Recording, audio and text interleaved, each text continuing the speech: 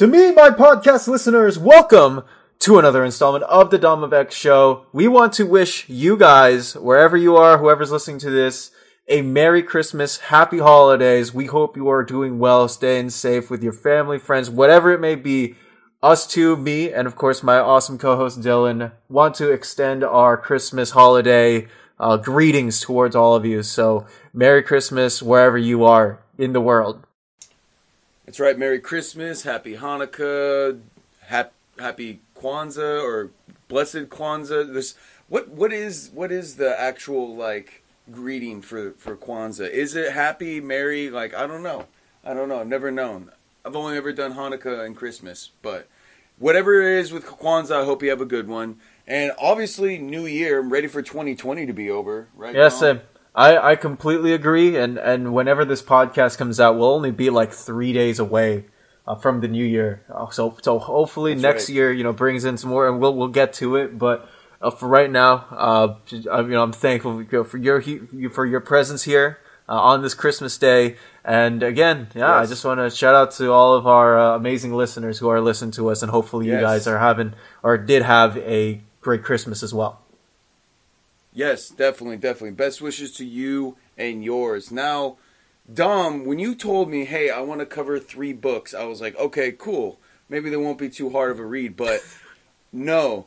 This was a lot to read, and after reading it all, I was like, okay, now I see why he wanted to do them and boom, boom, boom, because they all are kind of a little connected, aren't they? They all sort of are, and again, that's a great thing about the X-Men line, is that all of these stories, in one way or another, are interconnected with each other because of the flow of the X-Office, and also because we are not covering that many issues in retrospect today, guys. We're only covering 11 issues plus a 4-page short story today, and with that, let's go ahead and talk about what we're going to be talking about today. Today, guys, we'll be covering Empire X-Men, X-Men Fantastic Four, and X-Factor issues number 1 through 3 with the Dawn of X crew, Chip Zdarsky, the Dodsons, a whole bunch of other artists, Laura Martin on colors too for XF4, and of course Jordan D. White editing the whole line, and Braver and all of them. So there is a lot of guys, of course, over here doing the collaborations in tandem with another. And with that, let's start off with Leah Williams' X-Factor, new era for, of course, the new X-Factor. Let's talk about them for a minute, shall we? Yeah. This was okay, well, right off the bat, I'm going to tell you, not seeing Peter David's name on an X-Factor book was already kind of what's going on here? What? I'm not used to this. He's been writing X-Factor since forever. He wasn't the original writer, but he did so much. He did it in the late 80s and 90s and pre and post House of M, and even the all-new stuff. So not seeing his name on there was a big kind of oh no. But the way that they integrate it is basically that they're the investigation. They're the ones that help find missing mutants and all that kind of stuff. And I thought that was a really cool angle to kind of play, and I love this team. Yeah, Peter David, I actually looked it up. He wrote something like 174 issues of X-Factor, which to me is just insane that a writer so long sort of defines that book. He had the Simonsons when of course, the team was first introduced, and then David took over a little later, and he was essentially the only guy on that book for so long. That's oh wow, different writer, different voice. Interesting. Yeah, and I thought they did a good job though. I thought it was a new kind of tone. Everything is a new tone really in this era of X-Men stuff. So it didn't bug me that it kind of was less kind of noir-y, less mutant hate, and more let's try to find these missing mutants and get them home, And having Dakin on there, oh my god, that was what a crazy character, and I love what they're doing with him. It's crazy to me because Dakin has... I know that a lot of people sort of don't like him because he can be a bit of a rage ball. He was Wolverine for a little time when he was on the Dark Avengers during the Brian Michael Bendis era of Avengers, obviously. Yeah, I like this sort of a little lighter tone for him, if you may, sort of with what Williams is doing with his character and his role in the team. It's different. Again, it's a different sort of undertake, but I dig it. I don't mind it. I think it's an interesting way to write him, I should say, after him being, again, a fit of rage for as long as he's been a character in Marvel. Yeah. Yeah, and I love, there was a scene that he has where he talks about why he doesn't wear shirts. He's like, first of all, temperature doesn't bug me, and second of all, I am a perfect specimen. Like, look at all these abs. Like, I shouldn't cover them up. And he's got those tattoos, too. Like, he's got those tats. He's got those tats, man. They go all over, apparently. He made it very clear that in canon, his tattoos go all the way down. Hey, you know what? I'm not complaining with a shirtless Daken. If he wants to express it, like, again, everyone expressing their way and being who they are, I think it's a strength of the Krakoan era, and just seeing how much of these mutants are able to, just be themselves. And hey, if Daken wants to just roll around striding shirtless, showing his tats here and there, I'm all in for it, and it was a fun Daken to read. I legitimately believe that. Definitely, and this doesn't stop there. You got Northstar, you got Eye-Boy. Eye-Boy, is that a Morrisonian character? It seems like it. I want to say that. Okay, so Eye-Boy, I believe he was Jason Aaron, Nick Bradshaw, Wolverine and the X-Men. He's one of the newer guys who's come around in the 2000s, yeah. No, like you'd think, right? Like you'd think he would be Morrisonian because of his design, the weirdness, right? When you think of Morrison, you often think of crazy, over-the-top weird, like guys like Glob, guys like Kid Omega, the Stepford Cuckoos, like they have weird sort of characters, but him, like I was surprised. Like I went back and I was like, oh, I've seen him before, but I didn't know he was like that recent. He's Jason Aaron, early 2010s X-Men. Interesting. That's really interesting. The first time I saw him was Age of X-Men, and I had no idea who this guy was. He was in the random Apocalypse one, and I was just like, okay, this is cool. He can see on all the spectrums, like every spectrum there is possible to be seen in the universe. He can see on it, and he could see, because there's eyes literally all over him, he could see all around him. And that also brings me to the point where the writing was kind of like more on the fun kind of comedy side, because there's a scene where when they introduce Eye-Boy, he's literally putting googly eyes onto Crocs that he's wearing. All right? Him just wearing Crocs alone is hilarious, okay? And then he's going to put googly eyes on them to go with all the eyes that are all over his body. I just thought that was a fun little quippy kind of thing. And it kind of goes with the theme that Peter David has put. Like, no matter what, even with all the seriousness, there's always just a little hint of comedy in, like, everything. Just a little bit. And that's where this writer really exceeds. Like, he's done a really good job of towing that line of serious and comedy, because they're trying to find hurt and lost mutants here, all right?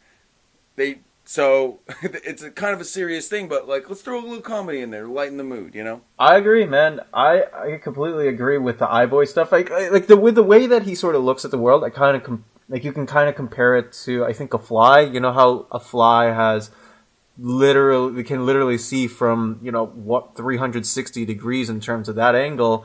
And I can only imagine like someone like Eye-Boy looking at the world in all of these different spectrums, lights, angles.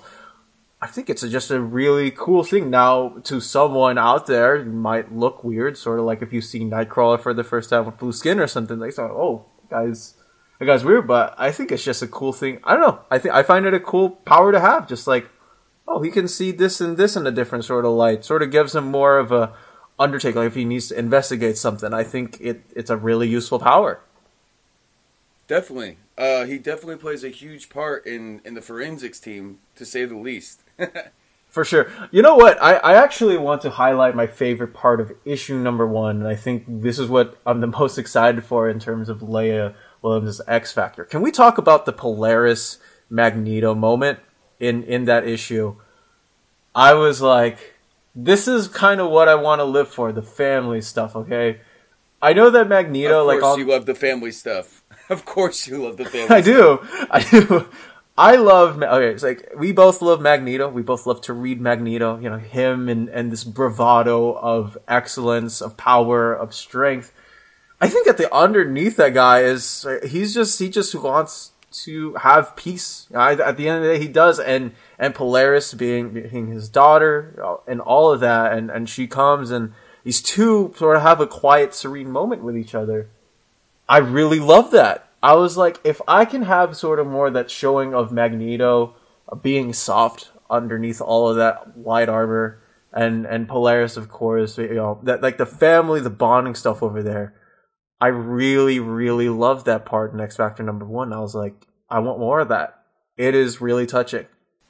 Definitely, definitely. And also, like, let's really talk about the dialogue where she's like, Dad, can you describe my personality? And he's like, no.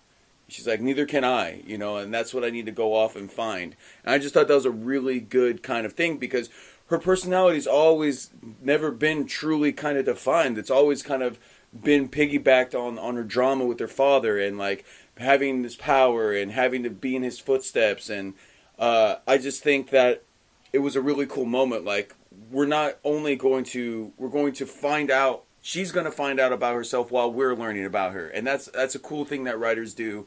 Like it's building them together. It's as she find. What I'm trying to say is this: as she's trying to find herself, we're there with her, helping her find herself, and it's like kind of a cool kind of like let's bring the audience with us on this journey thing. It was a little tiny thing that stuck out to me, and I really liked it. I did too, man.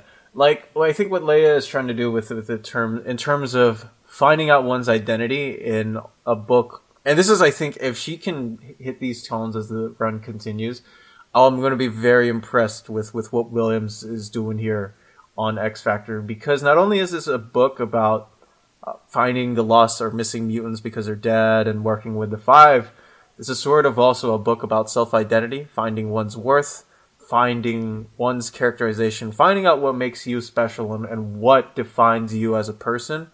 Not only if she can figure out let's do these deep investigative works and figure out what the heck's wrong with the resurrection protocols, but at the same time doing the awesome character work and finding out what makes these characters special and why they should all shine and all that is gonna be. I think it'll be a hit for a lot of people who are reading the Hickman X line. That to me I think is a strength and the potential that this book has going forward. It's just again the identity of oneself and exploring that. It's I think a beautiful or just way to sort of be introspective about all this. It is. I'm totally on board with it. It's definitely got my approval as someone that's a hardcore Peter David head.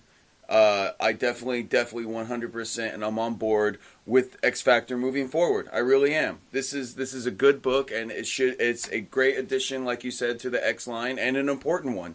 And that's the cool thing about this is all these X books all have their place in not just like the lore and the storytelling, but like in the actual country of Krakoa, and that's what's going to make all these lines so important is like, how are we going to make something that actually is important for Krakoa? Because, cool, we can have a story where Wolverine fights vampires, whatever, but we need to stop. That's important because the vampires are they're trying to rebuild their nation. So now we're talking about nations of Krakoa and vampires at war with each other. And that's why that's important, And so we have lost and missing mutants, and we need to be able to figure out where they are and study and basically be like the FBI, the missing persons department of Krakoa. It's great. I can't wait to see what they do with this. It's so awesome. Before we leave on that note, can we talk about Mojo? Because we do get a little two-parter, and I know you love Mojo. You want to talk Mojo? Let's not talk about Mojo, okay? Let's talk about WWE wrestler Shatterstar, okay? Let's talk about that. Oh my God, I am so here for that. I'm already a big Shatterstar fan. He's dope. He slices people up. He gives 0 Fs, as they say. And the costume, because everything's all reality TV and live streaming and all that stuff, that's what the Mojoverse has turned into, which I think is hilarious, as I am a live streamer, like, professionally, that they brought that into, like, the X-Men stuff. So I thought that was really cool. And it totally works. And that's what's so great about like Hickman's X-Men stuff, because he's making it not just like cooler, but he's also making it relatable to the world today, you know? I completely agree. I really want to see what they do with the Mojo stuff, because I think if Leia got more, we go work around to, because this title was cut, or the arc was sort of cut off because Ten of Swords happened and crossovers happened. We sort of need to take off that, stuff off for a while. I found it fun. I found the sort of modernization of Mojo, and instead of a cable box, now it's, you put on, like how we have HBO Max and Disney Plus, how we can just live stream. Why not just make Mojoverse sort of like that as well? Live stream it. Put it on Twitch, YouTube, whatever, right? They have, I think it's called DSTV, sort of like how they have in the comics. Downvotes, shares, like they're even talking about sharing, like please share the broadcast. Every little bit helps. I'm like, oh my God, like I've said all these things while streaming. Like this is so perfect. It's so well done. I think it's great. But yeah, like I said, I think the modernization of, and you said like the modernization of the Mojoverse in terms of reality. Hey, like we're streaming now. Like it's going to be crazy, in 20 years, what the world will be like and how Mojoverse will be like that. But for now, and now we're in the age of live streaming where you can just put on something, on YouTube or whatever, and just put it on. I think it's a great touch to how Mojoverse should be now. I think it works Definitely. For today, and yeah, so I think that's cool. Before we go on to X-Men Fantastic Four, guys, let's take a quick little break, talk more about the Grand Geek Gathering, what they've got going on there. We'll be right back after these messages. To my podcast listeners, The Grand Geekery is the best show for all news on pop culture, as well as a diversified variety of segments, conventions, and everything nerdy. Hosted by our very own Tyler McPhail and with Lamar Harris, the show runs twice a month and is available on all platforms. Please go ahead and check it out at The Grand Geek Gathering or wherever you listen to your podcasts.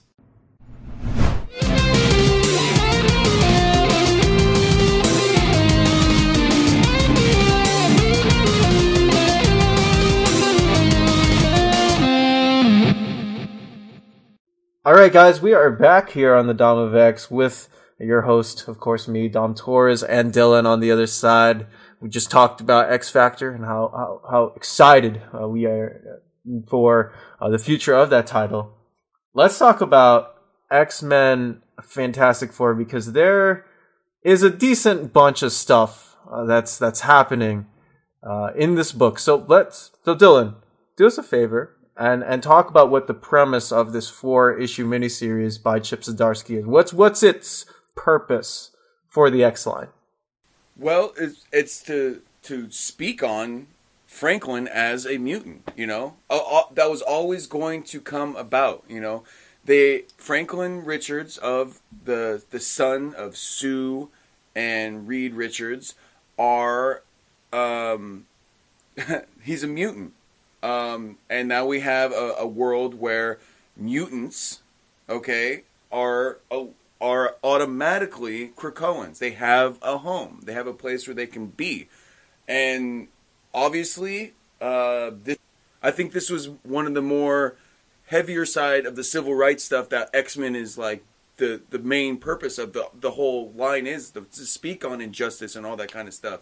And the way, just the way that the Fantastic Four kind of talk to the mutants, how the mutants talk to Fantastic Four. They're trying to have a conversation about getting him there and helping get his powers back and all this stuff. And there's just this stuff like, well, what do you mean? So you guys are better than us? You think you're better than us? And like, we are better than you. And like, well, I'm the smartest. And they're just going back and forth and all this kind of stuff.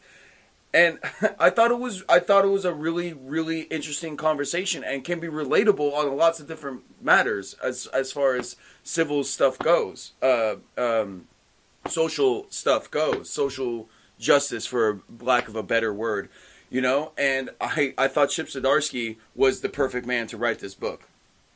I think it's really interesting in terms of that note, right? Because we have a whole entire land, right? A whole entire island where Franklin can roam around free, do whatever he pleases. And if we do remember on on that Omega level mutant list, Franklin's name is in dark. It's in a shade of red.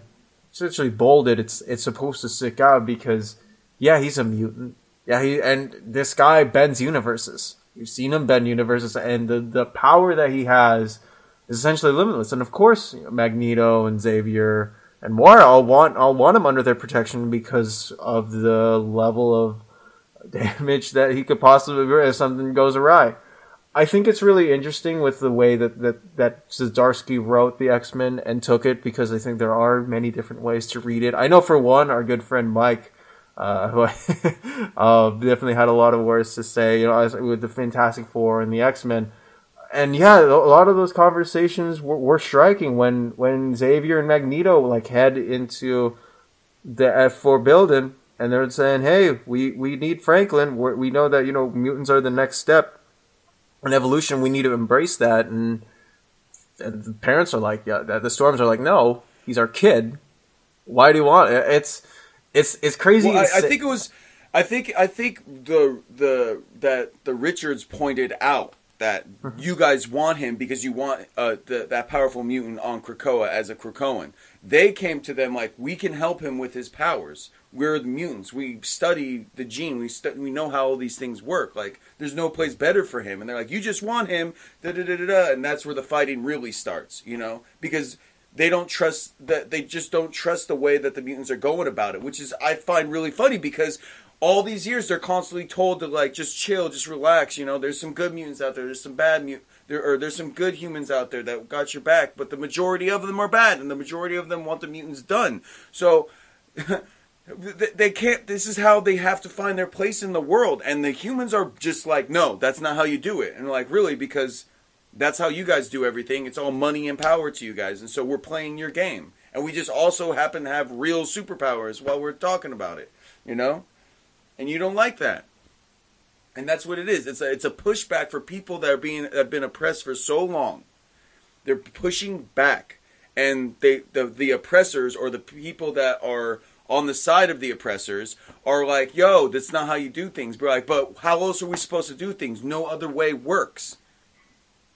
It's crazy. No, it's a crazy, insane sort of book in terms of dealing with the ideologies of the two different sides. I think the most, I think the most egregious part of it is what Reed decides to do, because he knows that Franklin can go over to Krakoa anytime, because the gates do register that X gene. It's like, "Oh, you're a mutant, come in." He implants a device into Franklin just to make him stay safe. But it's like, "Oh, let's just stop the brakes there." And Franklin's like, "Oh, why can't I go through the gates?" And you find out, oh, Reed Richards tried to make sure that Franklin doesn't go off unannounced. And it's like, oh, okay, Reed. It's interesting because we know that Reed Richards can be a D-bag sometimes. This one is most times. I'm sorry. He's done a lot of good for the Marvel universe, but he is a complete asshole. I am sorry. I'm you know me. I'm a Doom guy, bro. Screw Reed Richards, bro. Doom all the way. Which, by the way, was awesome seeing. I was wondering if Doom was going to show up in this book. Hey, you know what? That was a pretty powerful introduction.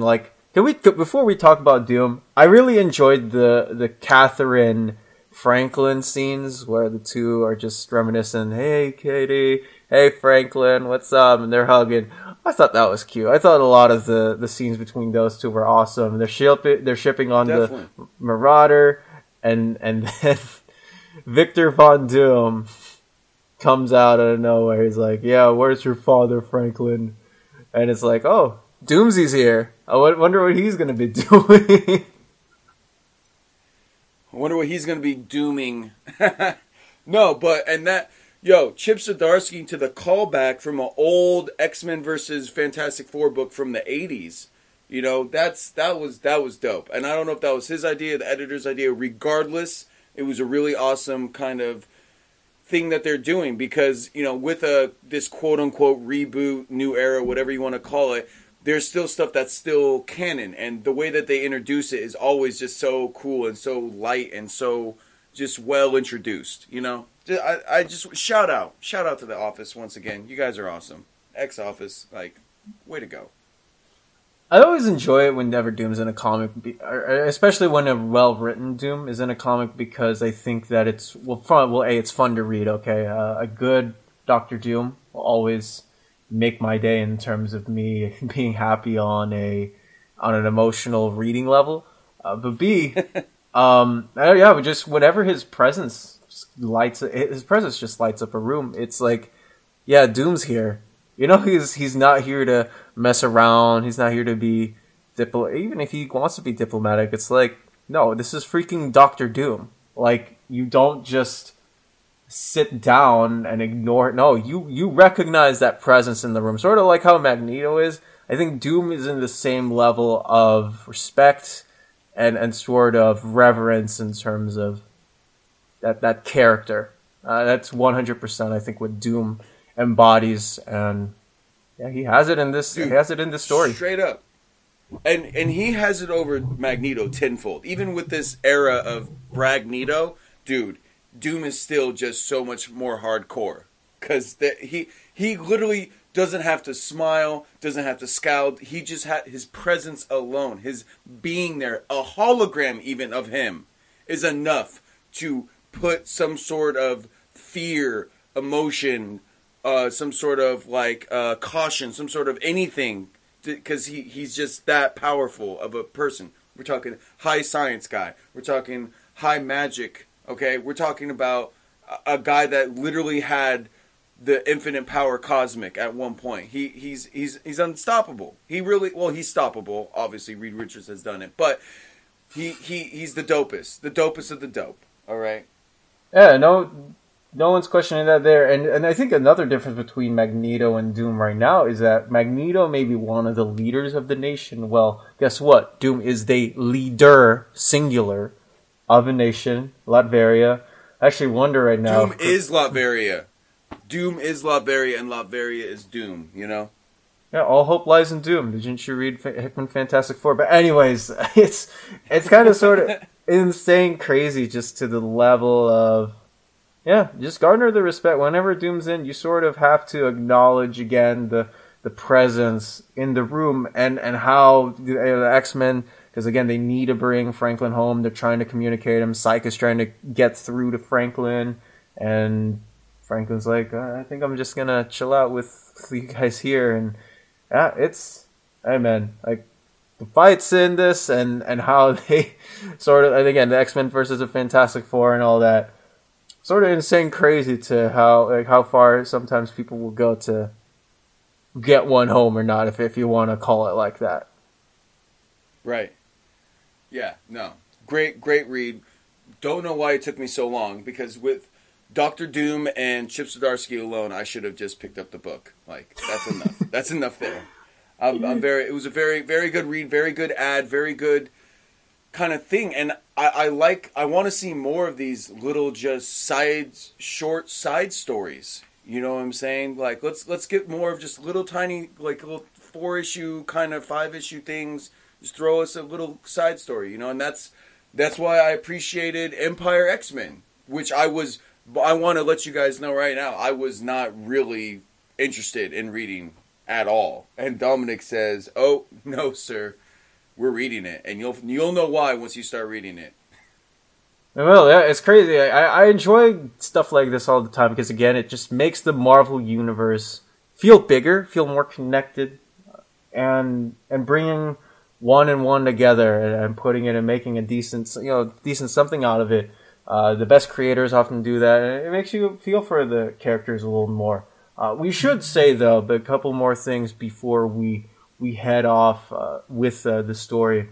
The first one is that Franklin does eventually, the Fantastic Four and Franklin eventually do decide, on a consensus that, hey, Krakoa might not be that bad, so he's getting schooled there, and that's the biggest thing. It's like, oh, okay, Franklin, he give a last hug to his mom and dad. They don't want to let go, but he has to, and that is an interesting part, eh? Franklin, well, at the time that the book was a thing, decides, hey, there's something bigger out there for me, and he goes to school in Krakoa. Yeah. Yeah, and you know, that's the cool thing about the whole idea of the gates and everything. He can still go and visit his family. He's like, "Hey, I got to go to dinner." And Peace is like, "Dude, it's 11 a.m." He's like, "Not in New York. Bye." Oh man, it's awesome. The second one, and I was talking with again our good friend Mike about this. The scene is that Xavier and Magneto sort of, I think you could argue they step over the line with this. They go into the Baxter build and head into Reed's lab. Xavier mind wipes him because we find out in this series that Reed Richards makes a device where the mutant gene can sort of be shut off, if you may. Xavier's just like, no, you don't. I completely rid you of that memory. You're not going to erase the mutants. What are you doing? And the two just leave and destroy the blueprints, and they just wallow out. Yeah, dude, totally. And he's well deserved, dude, because Reed Richards is a dick, and you know they could have really tore him apart if they wanted to, but they didn't. He just said, "Look, I could have even wiped you from the idea of me wiping this idea from you, but I want you to know that I took it from you because that's what you deserve, you dick." I'm paraphrasing at that point. Yeah, you are. But I think another interesting part in that is, well, Reed Richards' mind is. I don't know how. Like, I was talking with Mike about this. I don't know how to like sort of explain it, but his mind is fluid in the way that he can retain knowledge. So like even if it's wiped away, something with his powers can actually get that information retained and back where he sort of needs to. So I will find it interesting if someone, say later down the line, wants to use Reed Richards again, and I guess they sort of have to because he's Reed Richards. You just try to put it back in place. Oh, I remembered what I was doing now. I don't know. I think it's I don't know. That's what I guess it sort of comes down to. Yeah. Will the memory ever come back? I don't think so. I think it's kind of done like how a hack would be. Like no matter what, there's always something that's going to block it from coming back. It's like it's there, but it's never going to come to fruition. And even when he tries to remember it, it's always going to get put back down to the bottom. You know, like a literal hack, like an information hack. Interesting take. And the third thing is that, again, at the time of this recording, Dan Slott, who is currently the writer of the Fantastic Four ongoing, has just retconned Franklin to not be a mutant. In Fantastic Four number 25, which you and Mike convinced me to pick up, I got the Doctor Doom Artgerm cover. I love Artgerm and his cover. They're awesome. I love Doctor Doom. That issue had Franklin trying to go through a gate.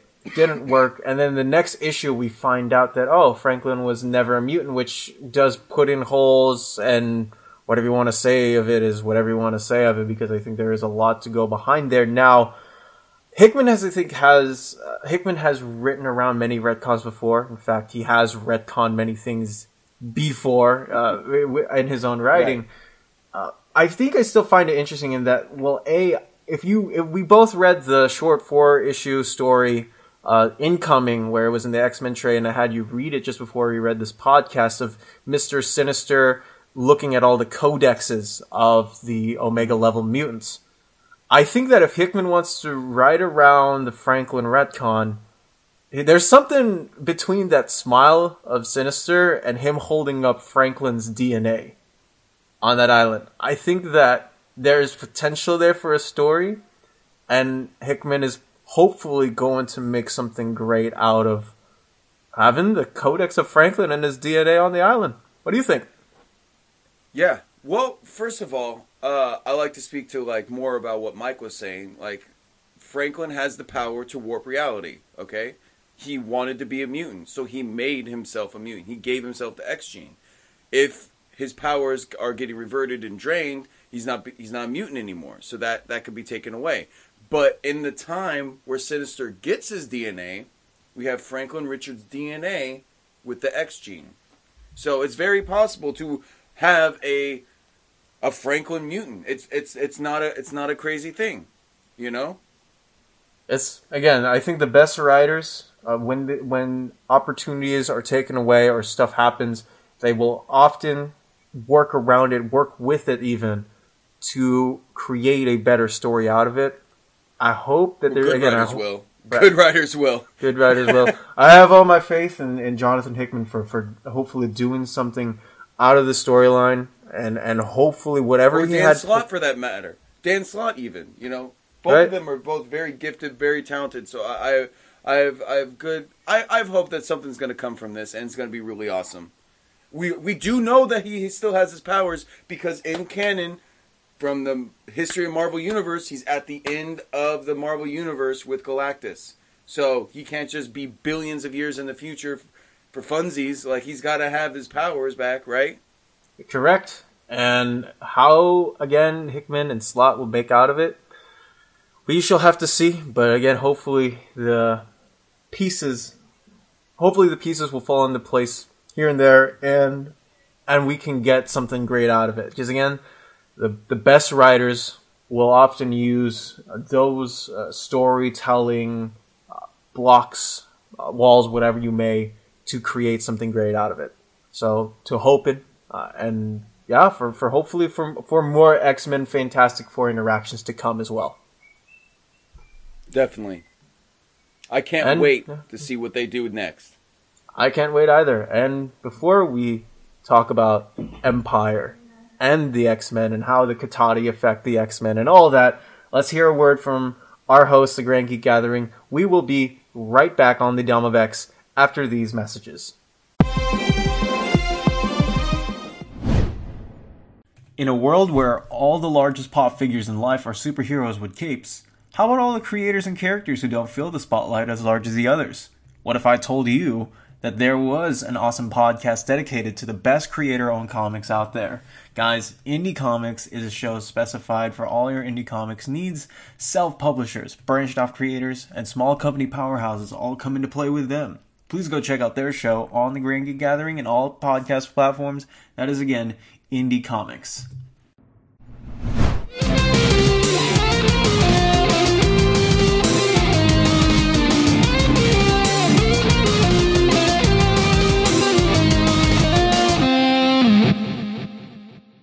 Alright guys, welcome back to the Dom of X. This is our second break. We just talked about 2 stories. We're going to talk about our third, alright? And this is Empire X-Men, written by literally the entire Dawn of X guys. It was like three writers for essentially every issue except for the last one, which was all Hickman.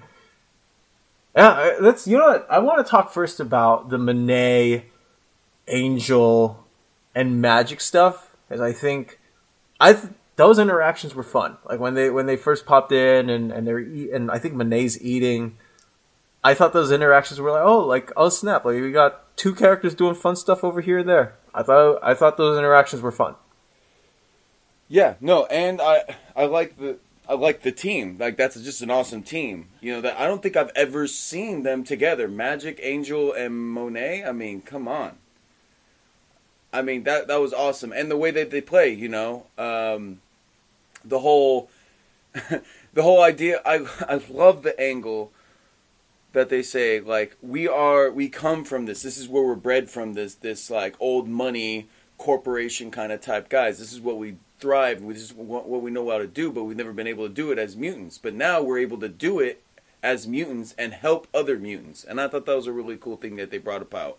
I mean, obviously the little back and forth between them were great, but that was something that I thought was really kind of awesome to kind of see. You know how everyone has all these gifts on Krakoa as mutants, but they also have other gifts. They're also, blacksmiths. They're also, investment bankers, essentially. They have all these different ideas, and they're able to use that, or all these different talents and skills, and now they have the ability to use it. Speaking of investments, they're talking about, of course, our good friend Sunspot, who was just in space with the New Mutants trying to get Sam home, and now all of a sudden, we have a couple of these guys talking about X-Corp and what the whole premonitions are of this Office team.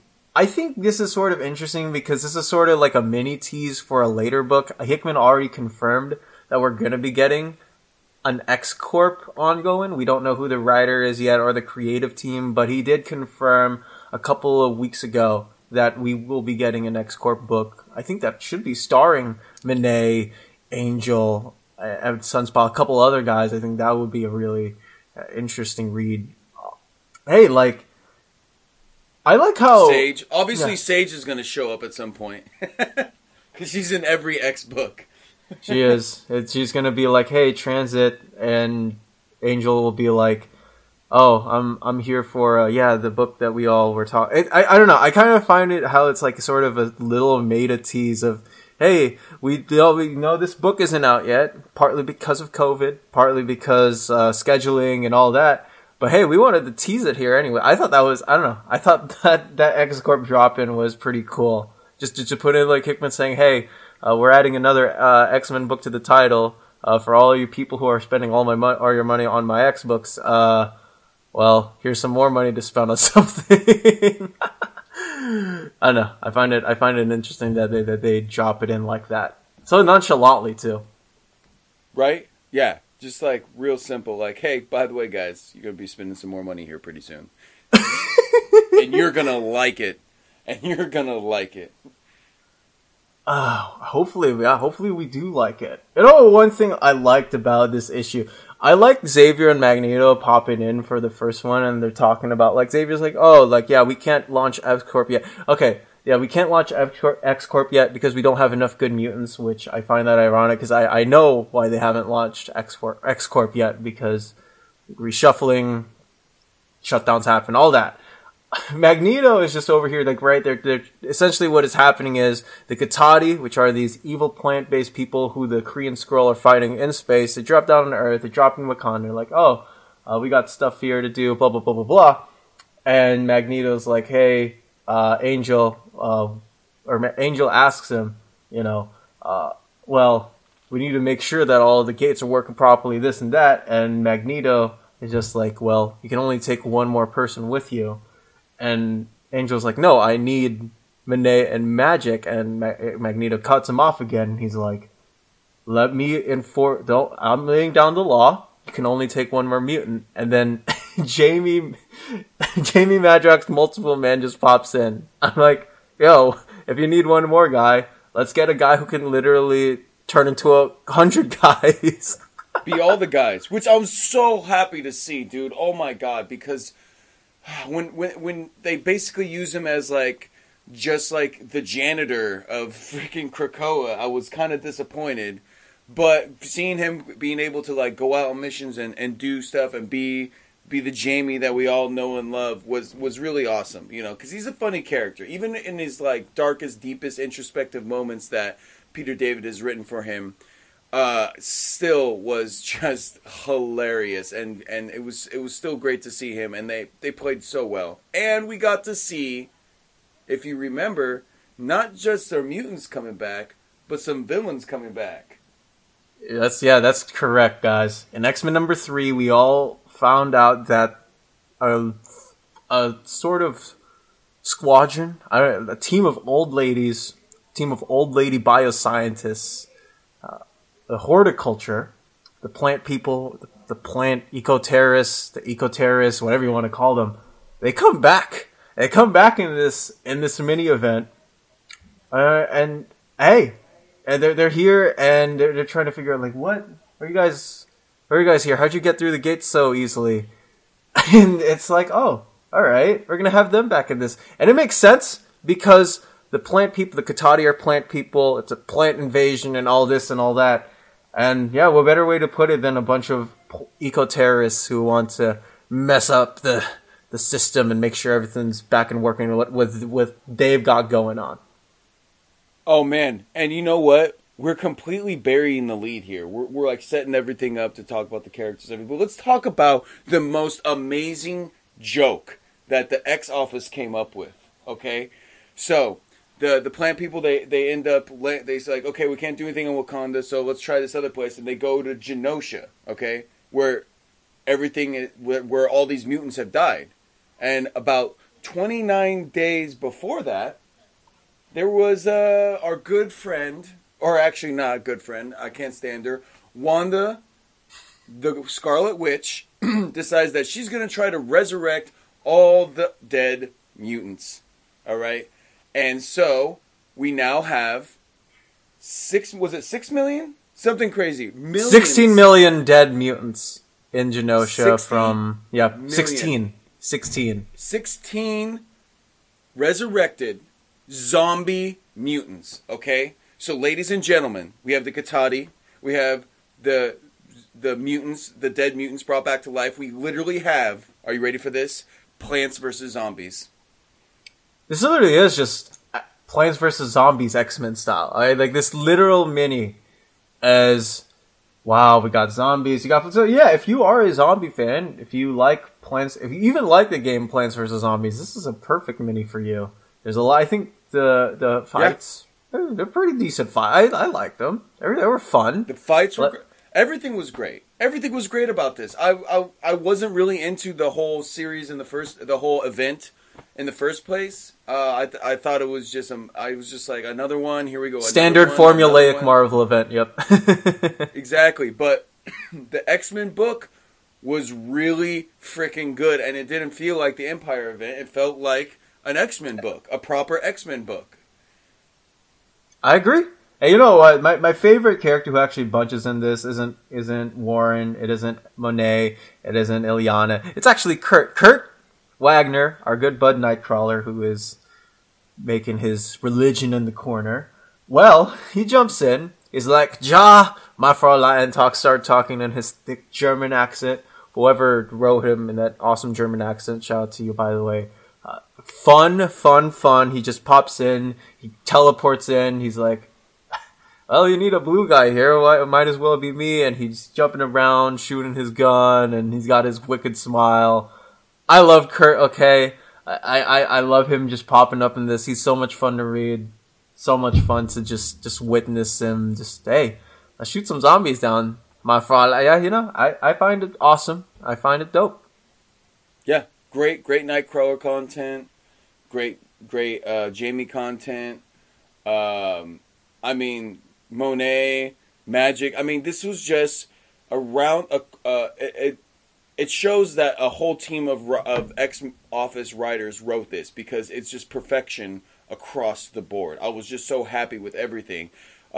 Even like the stuff that went on with Explodey Boy. Like the whole time you're just like, why do we have to deal with this this random kid mutant dead zombie thing, and then it total has, without giving spoilers to everyone, because I really want you guys to read this, it pays off. It really does, and on so many levels. And I just loved every page of this one. Out of the 3 that we read today, of the 3 books that we covered, series, whatever you want to call them, I'd have to say the Empire X-Men was definitely my favorite. For sure.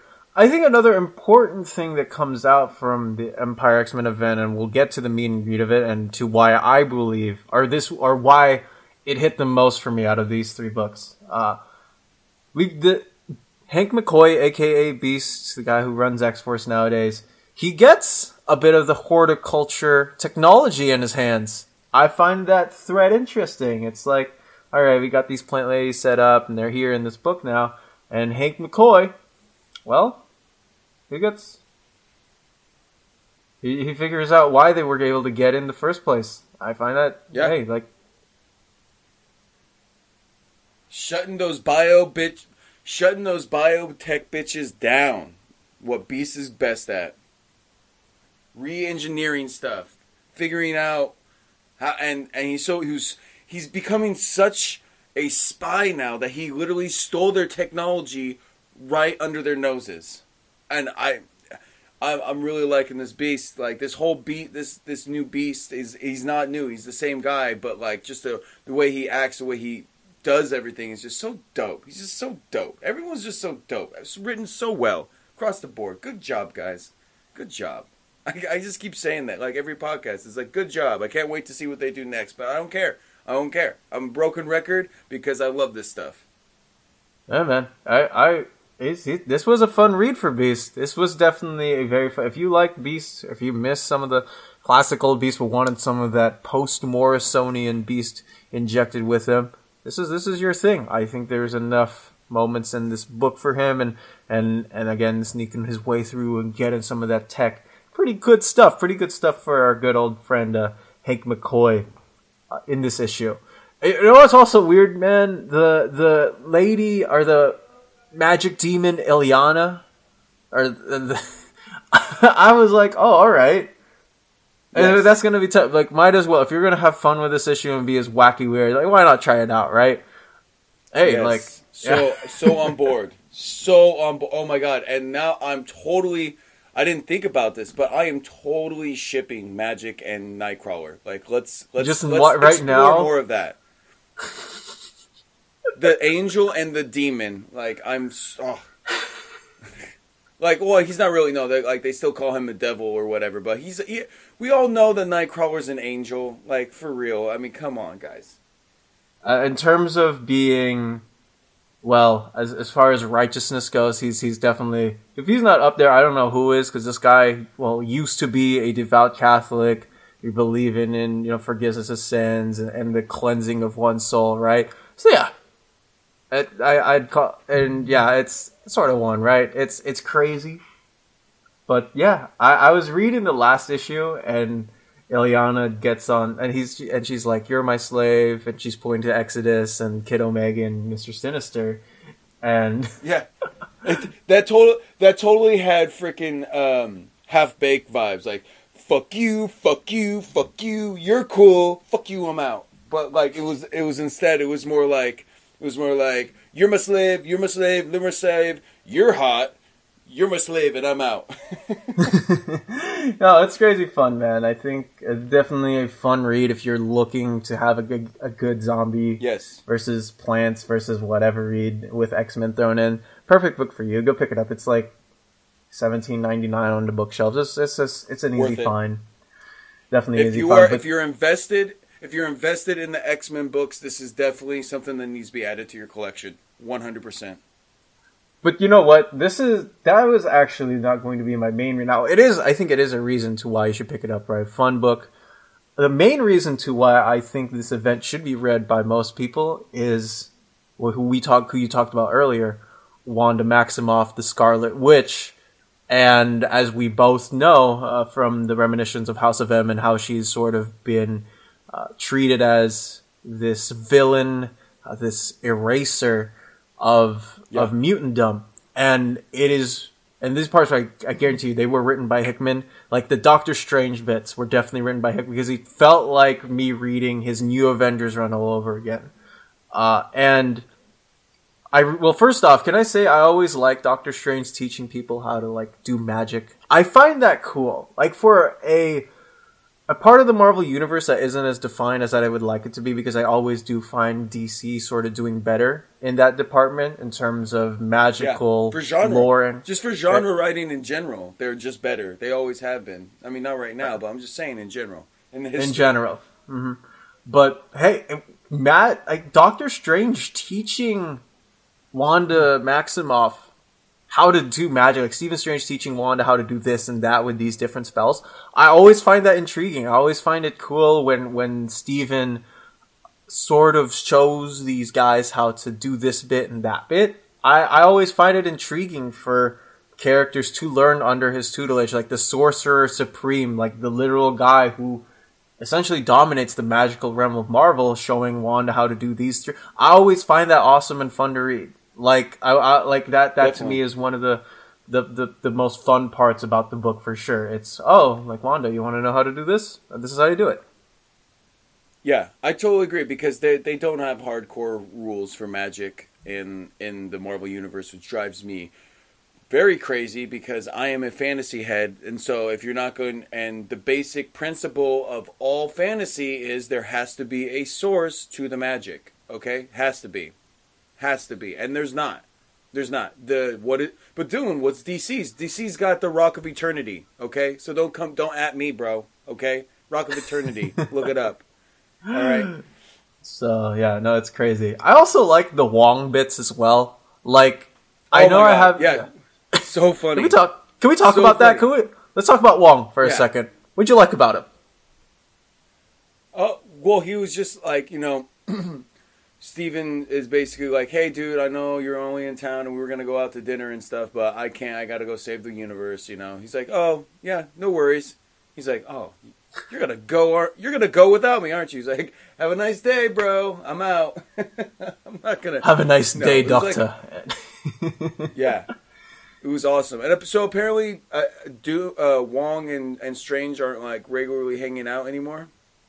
Is what I got. I don't know. I haven't read a Doctor Strange book like in a very, very long time, so I couldn't tell you. I know. I haven't either. I read because the last time Strange was written was by Mark Waid. I almost said Dr. Wade. I don't think Mark Waid has a doctorate, but and then that was fun. I really like that smug face at the end where Wong was just like, "Have a nice day, Doctor," and he leaves. That was pretty awesome. It was fun. Yeah, guys, the most, I think, important thing about Empire X-Men is just more of a confirmation of where Wanda stands among a mutant kind with Krakoa and how she's affecting that line, because Wanda is talking with Doctor Strange at the beginning of the event, and Strange is talking to her about, what does it mean for you to be redeemed because you've done this great sin. And I don't care what anyone says, and Wanda fans can at me on this. I don't care. There's Wanda fans out there? Oh, shots man, fired. Dylan. Shots have been fired, guys. I know, like... If you're, we'll come up with a name for Wanda fans. Maybe like terrible people. That's what we'll call it. If you're a Wanda fan, you're a terrible person. How about that? Oh my god. You're a TP. You're a TP. If you are Wanda fans are TPs, we're calling them now. Canon. A TP. Boom. TPs. But man, like, I don't care how you look at it. Decimation is just an L. It's a loss for the mutants. I don't know how else you're supposed to look at it. Like, this isn't something small. This is blatant mutant erasure. Genocide. Yeah. Straight up. And Steven is... And they try and they'll sit there and be like, no, this is a story about a girl that cried and then, like, drowned all the mutants. But no, that's not what it's about. No. This is her trying to redeem herself from this whole thing. And once again, as anyone will tell you, you can't erase what you've done. You can only just do better moving forward. And it's crazy, too, because Wanda is just like, I want to figure out how I can be better. It's just Steven. She's like, yeah, I know what I've done. And Steven's talking about unringing the sins upon what you've done and what you bestowed and this and that. And in all of this, she tries to resurrect the 16 million dead mutants that did just end up turning into zombies, and Krakoa everyone has to deal with them, right? But yeah, the ending for me is just, again, one of the more powerful endings, I think, if you look at some of the Dawn of X titles, where what's his name? Just the overall narration of, what the ruins of what could have been, and they're looking at Genosha and what happened there, and keep on living unless you can't live with it, unless of course you won't, and it shows a panel of Wanda crying as she reads some sacred text, and that's powerful. It's like, sometimes you just have to understand the consequences of what you've done and living with that baggage and all that's behind you, right? I think it's just a really powerful ending, and it just leaves on like that. It's not it doesn't end on a happy note. It doesn't end on a we won, guys, we defeated all the zombies. No, it's the understanding and realization of you messed up, and that's sort of what I got from reading Empire X-Men. Definitely 100%. And I'm glad that you forced me into that, because I was very like, for real, all right, fine, I'll read an Empire book.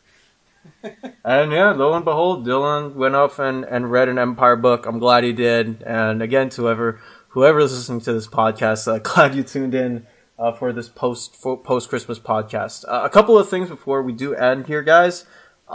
One is that again our email list is open. It's at domofxpodcast.com. Domofx at gosh, guys. First thing, if you want to hit us up with an email, say something, give us a comment, leave us a message. That's at domofxpodcast@gmail.com. You can email us there. That's again at domofxpodcast@gmail.com for all of your, whatever you want to leave us. Hopefully something good, but we appreciate everything. Yeah, questions, comments, concerns, fan mail, hate mail. We want it all. All right, guys. I completely, whatever Dylan said. The second one is that this essentially wraps up our Dawn of X, House of X, Powers of 10, Dawn of X, 10 of Swords, overview guide, our review guide, us talking about the discussions and all that. And it's been a fun read. And looking back on this, again, I only got into Marvel Comics because Jonathan Hickman blew me away with what he was doing for the X-Men.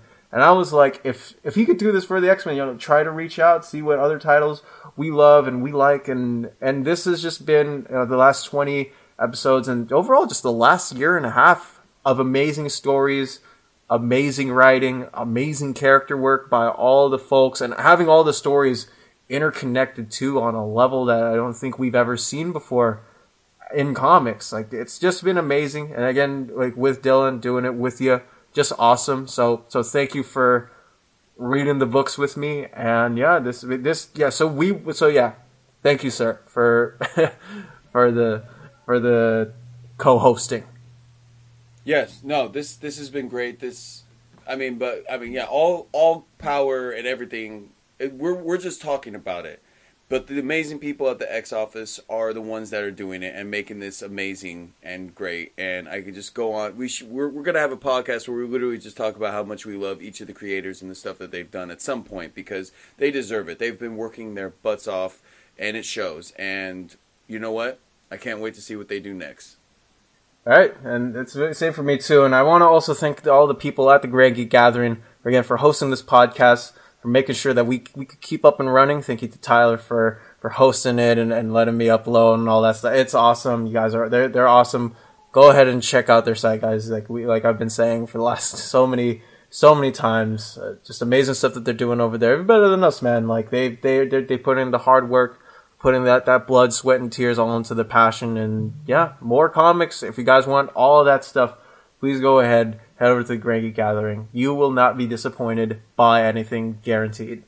And when we come back, guys, we are going to be talking about a lot of the older X stuff. There's a lot in store. I don't have enough time to explain, but you guys are hopefully going to like it. We're going to be going back in time, reading some of the old X-Men stuff. And again, as a new reader, I'm really excited to get into it. I know Dylan's going to be excited to get into it between this 5-6 month gap. That we're going to be doing that. And then after that said 6 month gap, when the X-Men Volume 3s, the Marauders and Excalibur and New Mutant whatever Volume 3s comes out, and the next wave and the Reign of X stuff comes out, we are going to be covering that here as well. So if you guys are enjoying all this Dawn of X stuff now, wait till you see what we have prepared for the Reign of X, Sword, and a whole bunch of other ongoings. There's a lot of stuff going on at Marvel. We're excited to cover it. But yeah, thank you guys so much for an awesome 20 episodes and for all the support. And yeah, we'll see you on the island of Krakoa the next time with me and Dylan the next time.